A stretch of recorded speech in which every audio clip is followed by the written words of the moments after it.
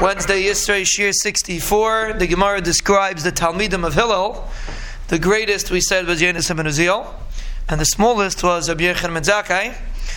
Now, the Kesef Mishnah explains, doesn't mean Rabbi Yochanan ben Zakkai was really the smallest, because he was the one that took over Nasi of, even though he didn't take over after Hillel, but he took over the Nasius. Apparently he wasn't that small.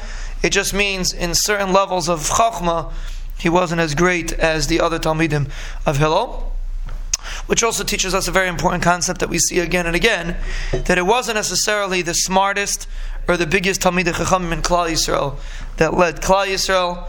Many, many times it was not. Sometimes it was like that. For example, Moshe Rabbeinu. But many, many times it was not like that.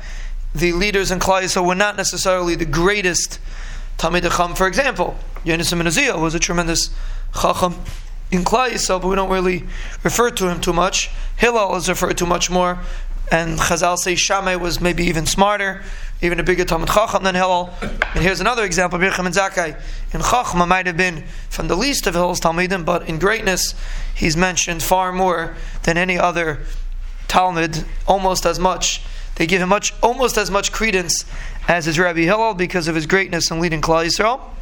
But Chazal do say that Rabbi Yochanan ben Zakkai learned Mikra, Mishnah, Halachas, Agadas, Gzer Shava, Kal V'chomer, Gematria, Sichas, Tekalim, etc., etc. The Gemara in Sukkah says how many things Rabbi Yochanan ben Zakkai learned, and the Gemara says that he was an example of someone that learned a tremendous amount of Torah.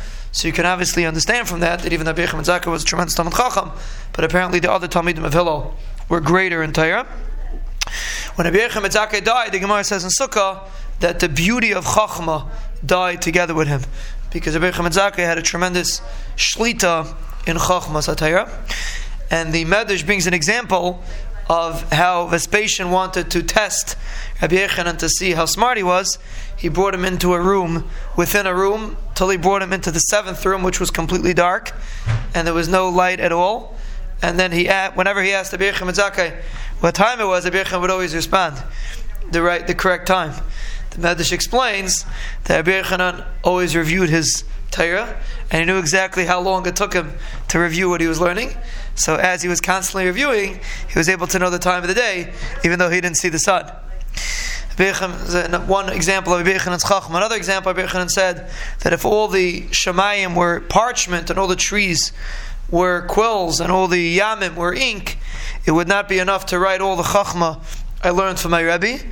But, he says, whatever I have taken is only a tiny drop, like a fly dips in the ocean, and he takes a drop of water. That's how much I got from my Rebbeim. So if you see how much Rabbi Yochanan ben Zakkai knew, apparently his Rebbeim were insurmountably greater than him.